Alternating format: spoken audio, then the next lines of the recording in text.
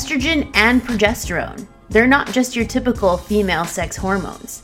A lot of scientific evidence has come out to support the neuroprotective effects of these hormones following a stroke, concussion, perhaps even a benefit against PTSD. Make sure to keep listening on to find out the details, only here on the People Scientist podcast.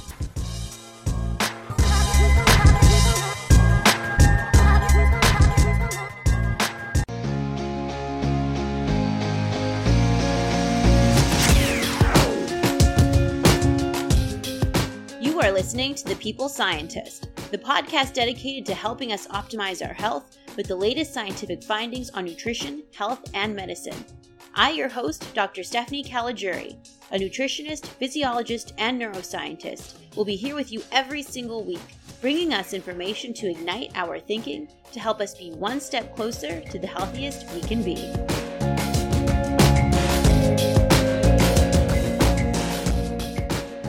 Hello, my People Scientist Army, and welcome back to the People Scientist podcast for episode 37, where every week I arm you with some scientific evidence so we can all lead the healthy lives we want to live.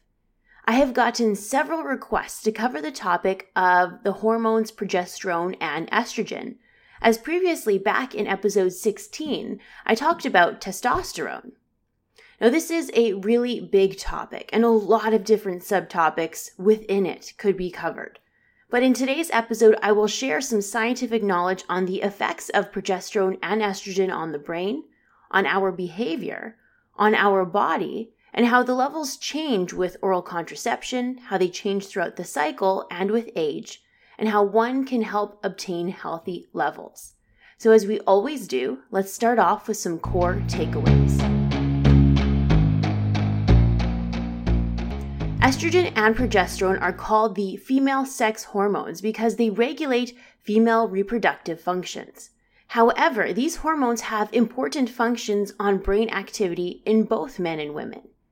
Men and women have estrogen and progesterone receptors throughout the brain, which can regulate brain activity and behavior. Some evidence suggests that treatment with estrogen may have a protective effect in the brain following traumatic brain injury such as stroke or concussion. Estrogen treatment may also modulate memory consolidation or fear learning following a traumatic incident, and therefore it can modulate the risk for PTSD or post-traumatic stress disorder. Natural levels of estrogen and progesterone change with systemic contraceptive use such as birth control pills or the under-the-skin hormonal birth control implants. I go into suggestions for healthy hormonal levels such as sleep, exercise, regulating caffeine intake, and even phytoestrogen intake from common foods such as soy, flax, and fruits and vegetables. Now, how about we jump into those details?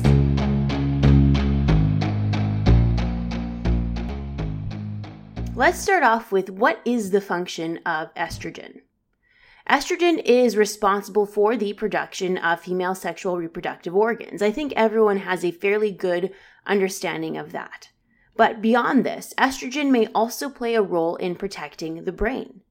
Stein and Hoffman in the Journal of Pediatric Rehabilitation wrote a great review on how the female sex hormones estrogen and progesterone may be protective for the brain in the scenario of acute brain injury such as with stroke or concussion.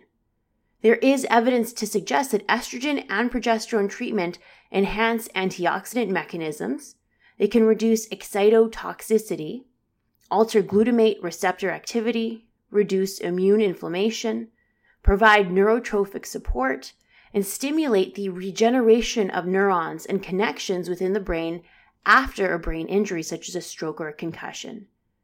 However, it is rather confusing because in a trial of nearly 700 postmenopausal women that suffered from an ischemic stroke or transient ischemic attack, estrogen treatment did not provide any benefit against another stroke. Like it didn't provide or prevent a future stroke or didn't prevent death versus the placebo.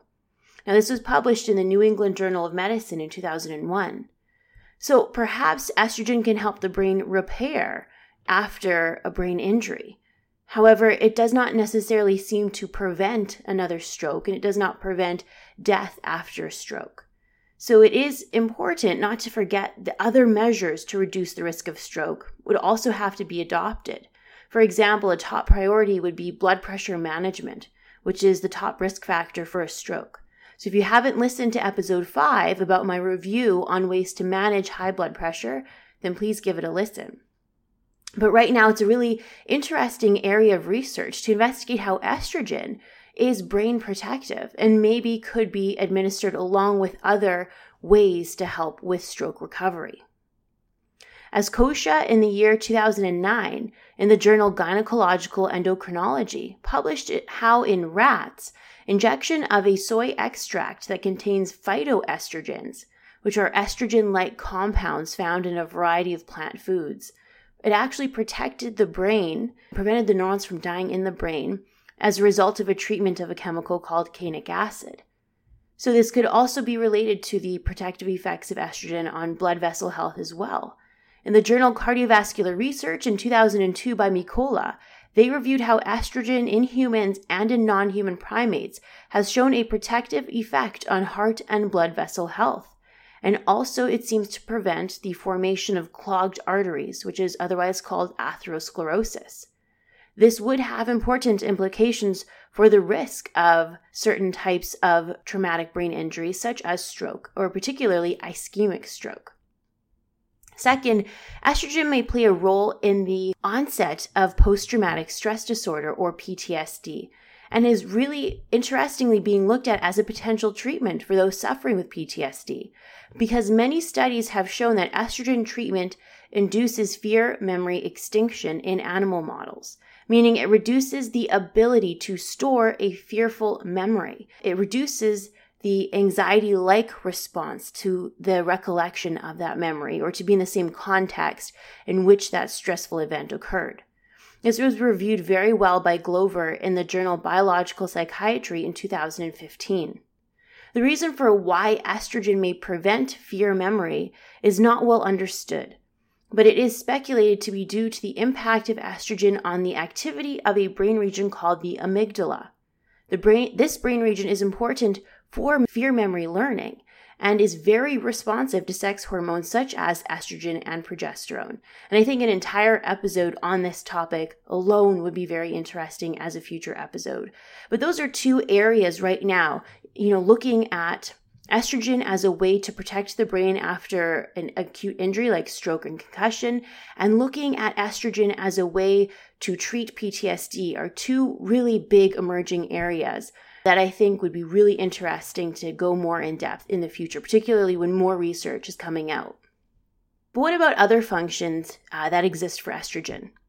Well, estrogen and progesterone levels are fairly stable in men, but estrogen fluctuates quite a bit in normally cycling women, meaning women that have not gone through menopause and women that are not taking systemic contraceptives such as a birth control pill or a hormonal implant under the skin.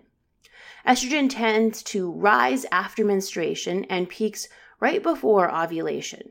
The effects of estrogen on female behavior is very interesting. For example, animal studies have shown that during this pre-ovulation and ovulation phase when estrogen is highest, when an animal is most likely to become pregnant, it seems to exhibit more exploratory behavior and more social behavior.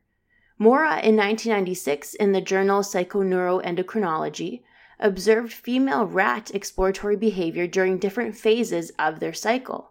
The scientists noted that during the rat's proestrus and estrus phase, which represents in humans the time just before and during ovulation, the female rats explored more and had less passive avoidance versus the other phases of their cycle, which makes sense that a female animal is more willing to explore and more willing to interact with other rats if their body is prepared to find a mate.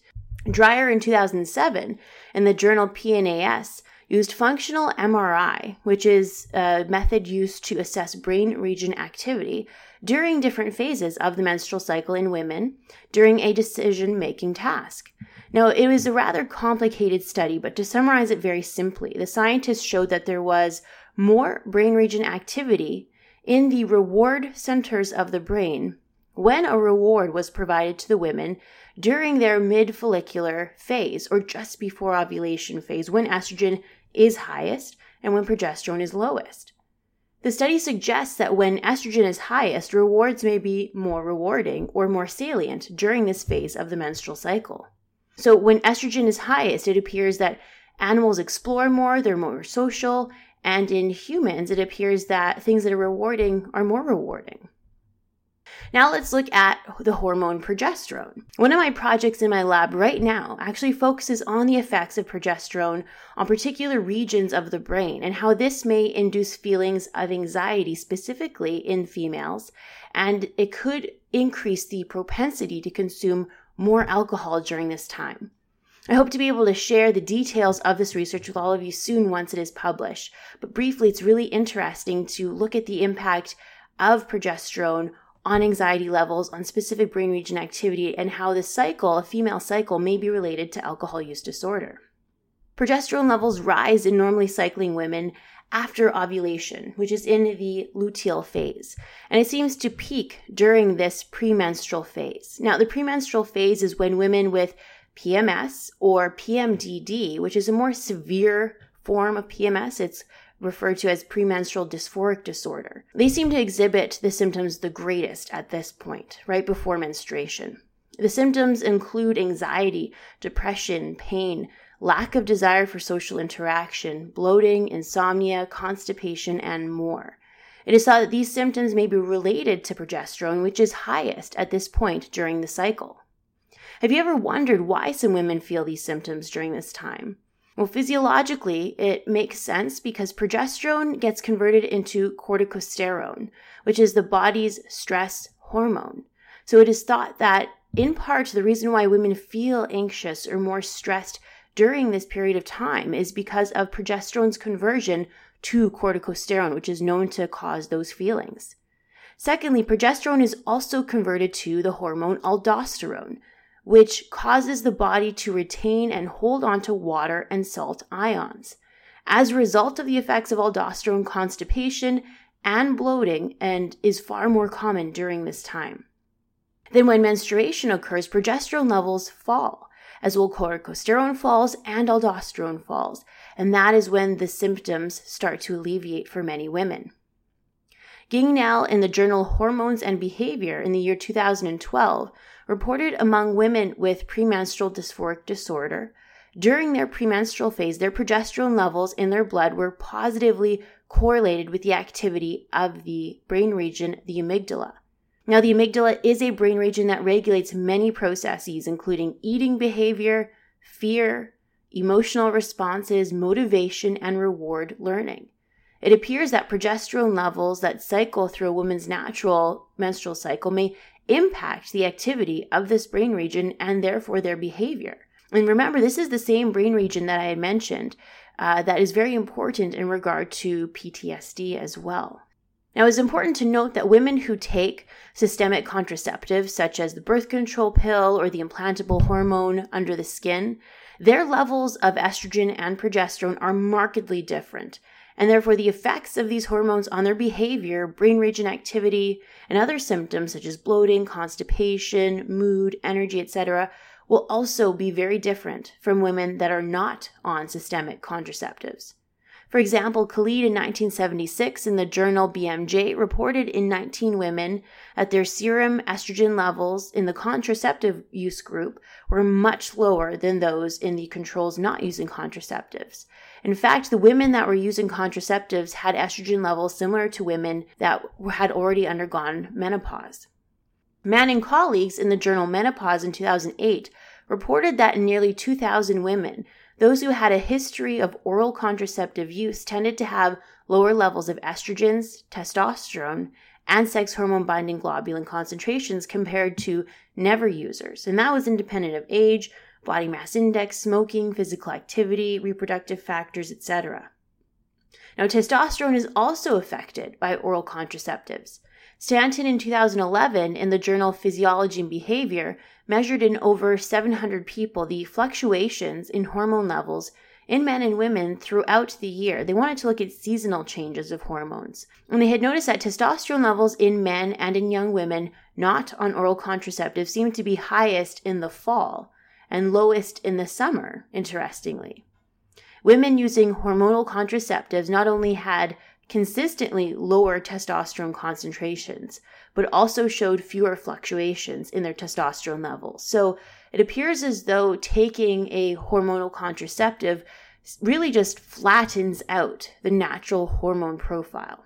It really reduces the levels in the circulating blood. It reduces estrogen, progesterone, testosterone, and it also prevents the fluctuations in those hormones as well.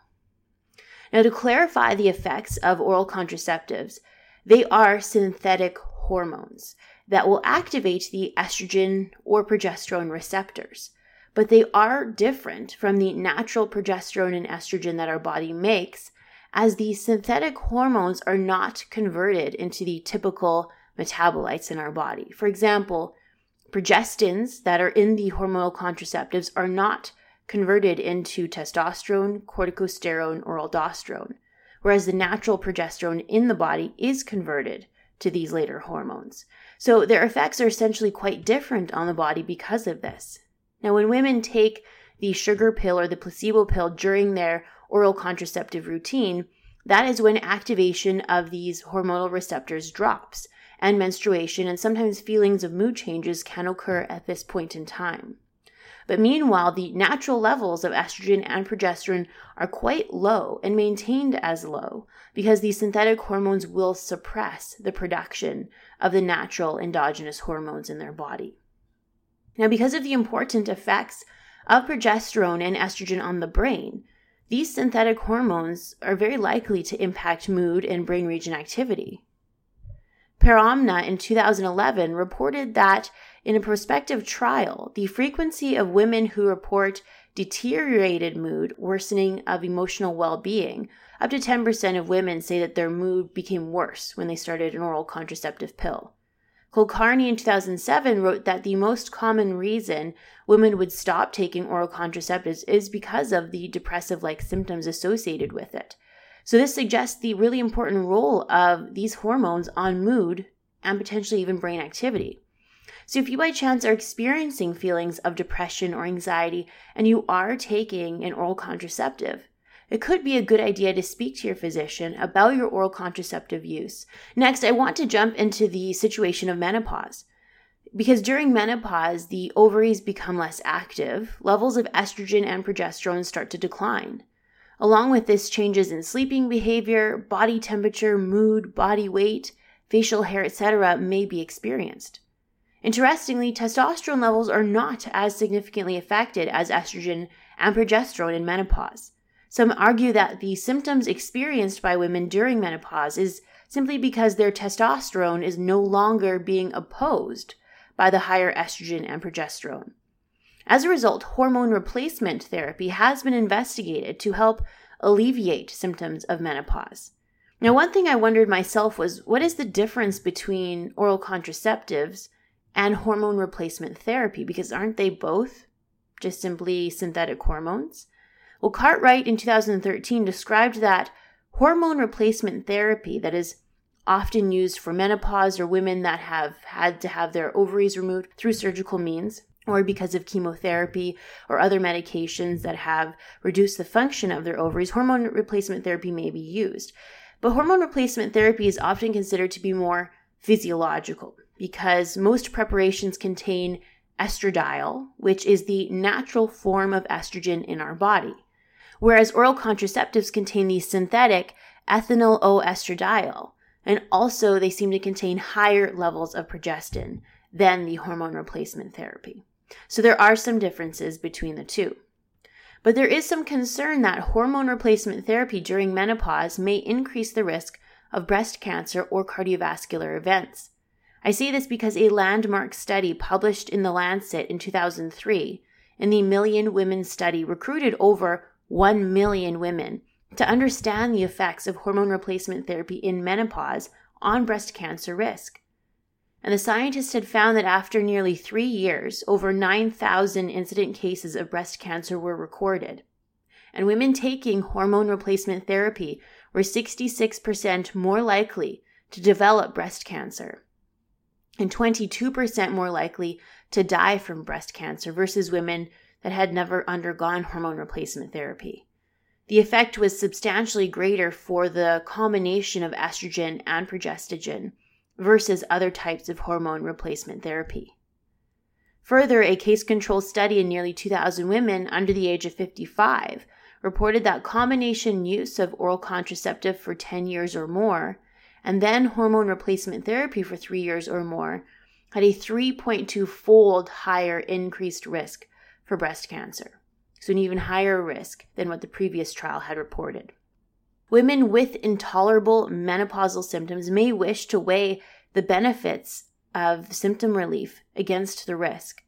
Hormone replacement therapy may not be suitable for women who are at an increased risk of cardiovascular disease, that are at an increased risk of thromboembolic disease, such as those with obesity or a history of venous thrombosis, or an increased risk of some types of cancer, such as breast cancer or in women with a uterus.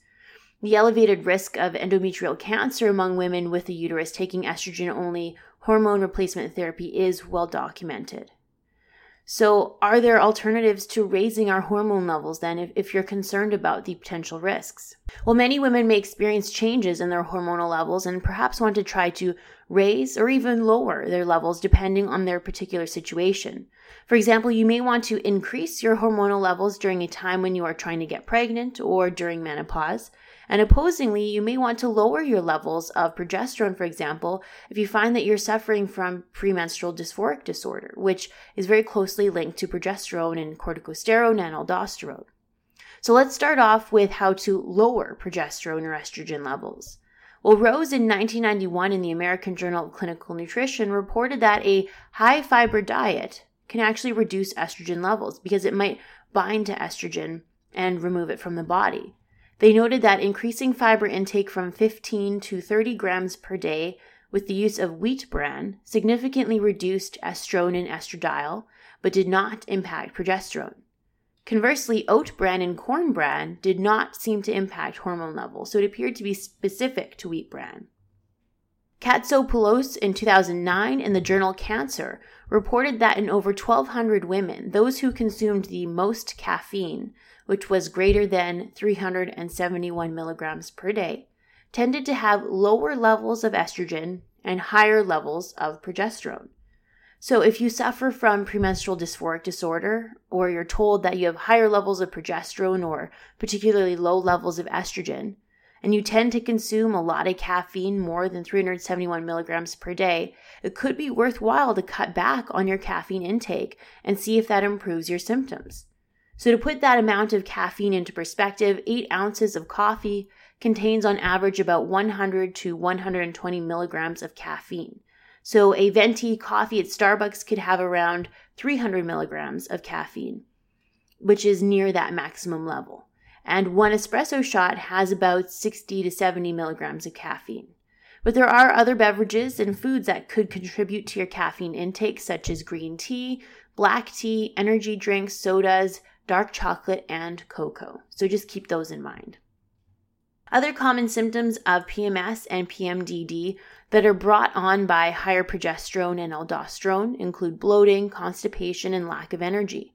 Common things that can make these worse include things that increase the attraction of water, such as high salt or sodium intake, high sugar and refined carbohydrate intake, and high purified amino acid intake, like from protein powders.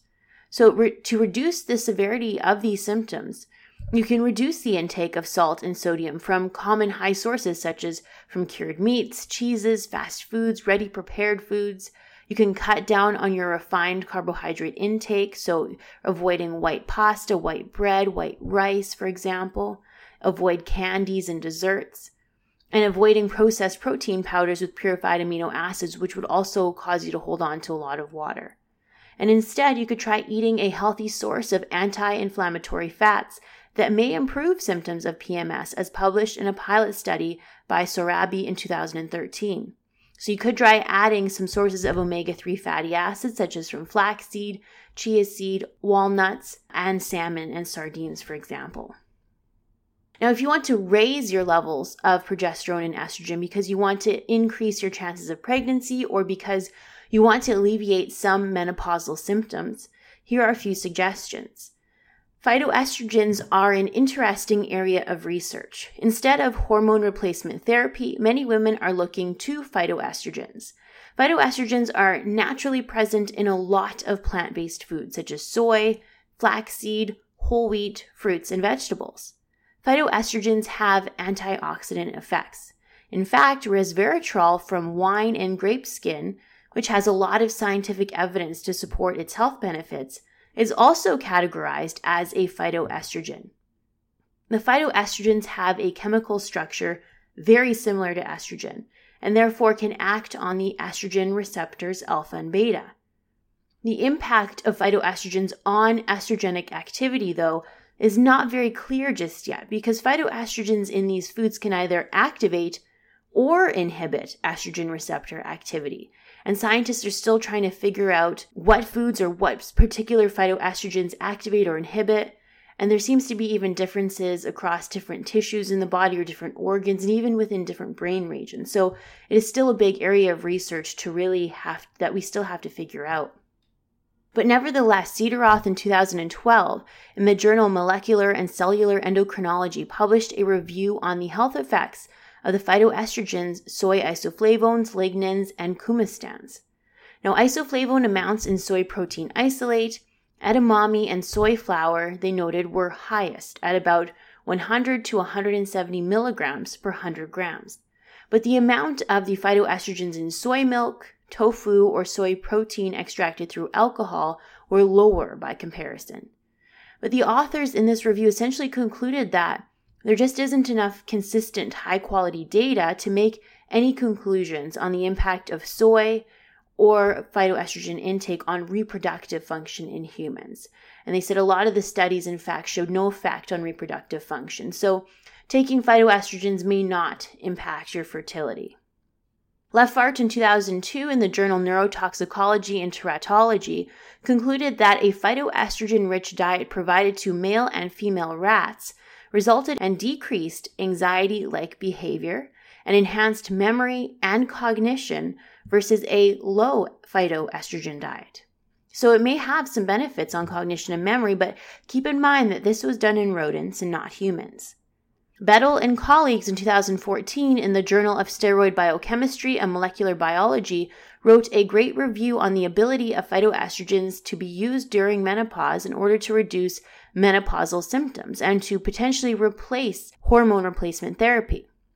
However, the data is conflicting because Kotsopoulos in the year 2000 in the journal Climacteric concluded that a 118 milligram supplement of mixed phytoestrogens did not improve menopausal symptoms in a randomized, double-blinded, controlled clinical study with 94 women. So it appears that eating a diet rich in phytoestrogens, such as rich in soy and flaxseed, or taking a phytoestrogen supplement may or may not have an impact. That could be due to many reasons. For example, the phytoestrogens need to be converted to their active metabolites by the bacteria in our gut before being absorbed into our bloodstream. So differences in bacterial population in the intestines across people could impact the ability of phytoestrogens to have an impact on menopausal symptoms in women. So in my opinion, you could try adding phytoestrogen-rich foods to your diet because a lot of these foods are already very healthy and nutrient dense. For example, soy is a great vegetable protein source, and it's eaten across a lot of countries, particularly in Asian countries. Soy intake and phytoestrogen intake is very high, and they also tend to have a lower risk of cancer. That is just an association, but it is an observation that a lot of scientists have made.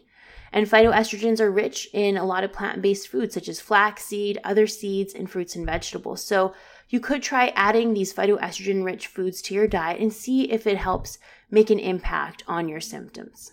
Now, if hormone replacement therapy potentially increases the risk of breast cancer, then what about phytoestrogens? Do they? Well, there are just animal or observational studies, meaning that by observational study, they ask women what their diet is like and if they have been diagnosed with cancer. And they try to find an association between diet and their risk of cancer. So far, it appears, if anything, that phytoestrogen-rich foods seem to reduce the risk of cancer in observational trials. But an interventional trial would be ideal to have a final answer here. An intervention trial would mean that they would recruit a large group of women and have half the women consume phytoestrogen-rich foods and the other half doesn't. Then to follow these women for several years and monitor their incidence of cancer. But to be honest, nutrition trials like this are very hard to fund and very difficult to conduct. In fact, I wrote an article on this difficulty and how many more reasons there are as to how it's so difficult to conduct long-term nutrition trials. And in my opinion, I think that's part of the reason why in our medical system today, we don't have a lot of recommendations around nutrition or alternative therapies, just because they are so much more difficult to investigate. And maybe I'll do an episode just on that alone as an interest piece. But nevertheless, regardless of the availability of this intervention trial, the observational trials show that if anything, phytoestrogens are associated with a lower risk of cancer. So perhaps phytoestrogen-rich foods could be a good alternative to hormone replacement therapy. But besides phytoestrogens, how else can we increase our levels of hormones during menopause? Well, sleep is also very important for hormonal levels. I previously shared in episode 16 that testosterone levels rise to their highest levels during deep REM sleep. And if sleep quality is compromised, then testosterone levels fall. Well, studies have shown that in women with poor quality sleep, they also tend to have lower estrogen levels in their blood. For example, in the journal Sleep in 2007, Murphy and Campbell conducted a sleep study in 10 postmenopausal women with an average age of 65 years. They measured their sleep quality with polysomnography. They divided the 10 women into those who had better deep sleep quality versus those with poorer sleep quality. They found a weak correlation of 0.34 for sleep length of time and estrogen levels, meaning that 34% of the variation seen in women's estrogen levels could be explained by the length of time that they sleep. They found that estrogen levels were double that in the good sleep quality group versus those with lower sleep quality. So it is possible that there is a link between estrogen levels and sleep. Anyway, it is always a good suggestion to try your best to get a good night's rest because of the important health benefits. Back in episode 16, I also mentioned the importance of the glymphatic system and for the reduced risk of, protein aggregation and neurodegenerative diseases such as Alzheimer's. And I may do an entire episode alone just on that as well. Can you see? I think in this episode, I already have come up with about 10 new ideas for other episodes, which is great. And if you have suggestions for other episodes, I'd love to hear them as well. But nevertheless, in that episode, I gave some sleep tips in the testosterone episode, but briefly here, some suggestions on good quality sleep is to limit your exposure to blue light, which is common. We get blue light from our cell phones, our computers, our TV screens. And so try to limit your blue light exposure 1 hour before bed, because blue light tells our brain to stay awake and it prevents the formation and release of melatonin, which is really important for our sleep cycle. Other suggestions are to have a warm shower before bed, which can aid in sleep quality. Trying to keep your bedroom at a cooler temperature also aids in sleep quality. Getting dark blackout curtains or wearing a sleep eye mask can also help. And sleep scientists suggest aiming for 7 to 9 hours of sleep per night. Lastly, another suggestion to have healthy hormonal levels is exercise. Bonin in 1979 conducted an experiment in which they recruited 10 young women with the average age of 21 years. They had the women perform 30 minutes of intense exercise. The scientists noted that compared to their levels of hormones in their blood prior to exercise, they noted an increased progesterone by 38% and increased estrogen by 14% in the young women. So that is a wrap, my People Scientist Army, on today's episode about estrogen and progesterone. Estrogen and progesterone are important hormones in everyone, not just women, but in men as well, because progesterone and estrogen can impact brain activity and behavior. Estrogen seems to be protective for the brain following stroke, concussion, and a traumatic, fearful event. Future research is focusing upon these areas, and I think that those are really fascinating areas to look at other treatments such as estrogen and how they can have important implications for brain health and response to traumatic brain injury in both men and women. Estrogen and progesterone fluctuate throughout a woman's natural cycle and can contribute to changes in mood and physiology. For example, in animals in the pre-ovulation and ovulation phase when estrogen is highest, more exploration and social interaction is common. Whereas in the post-ovulation or post-estrus phase when progesterone is highest, which is the premenstrual phase in humans, more anxiety-like behavior is noted. fMRI studies show that higher estrogen during the pre-ovulation or follicular phase in women may make rewarding things more salient or appear more rewarding. In contrast, progesterone is converted to corticosterone and aldosterone and therefore contributes to PMS and PMDD symptoms of bloating, anxiety, depression, and antisocial feelings. Oral contraceptives reduce the natural levels of estrogen, progesterone, and testosterone in the body. Ways to maintain healthy hormonal levels including getting good sleep, exercise, limiting caffeine, and perhaps to eat some phytoestrogen-rich foods such as soy, flax, and fruits and vegetables. So that is it, my People Scientist Army. I hope you all have a super healthy week, and I'm looking forward to meeting you all back here next week for another episode, the same time and the same place, only here on the People Scientist Podcast. Bye for now. I am a scientist simply sharing scientific evidence. Some of the clinical interventions I discuss are not appropriate for everyone. Before making any changes to your diet or lifestyle, please do consult the advice of your physician or dietitian.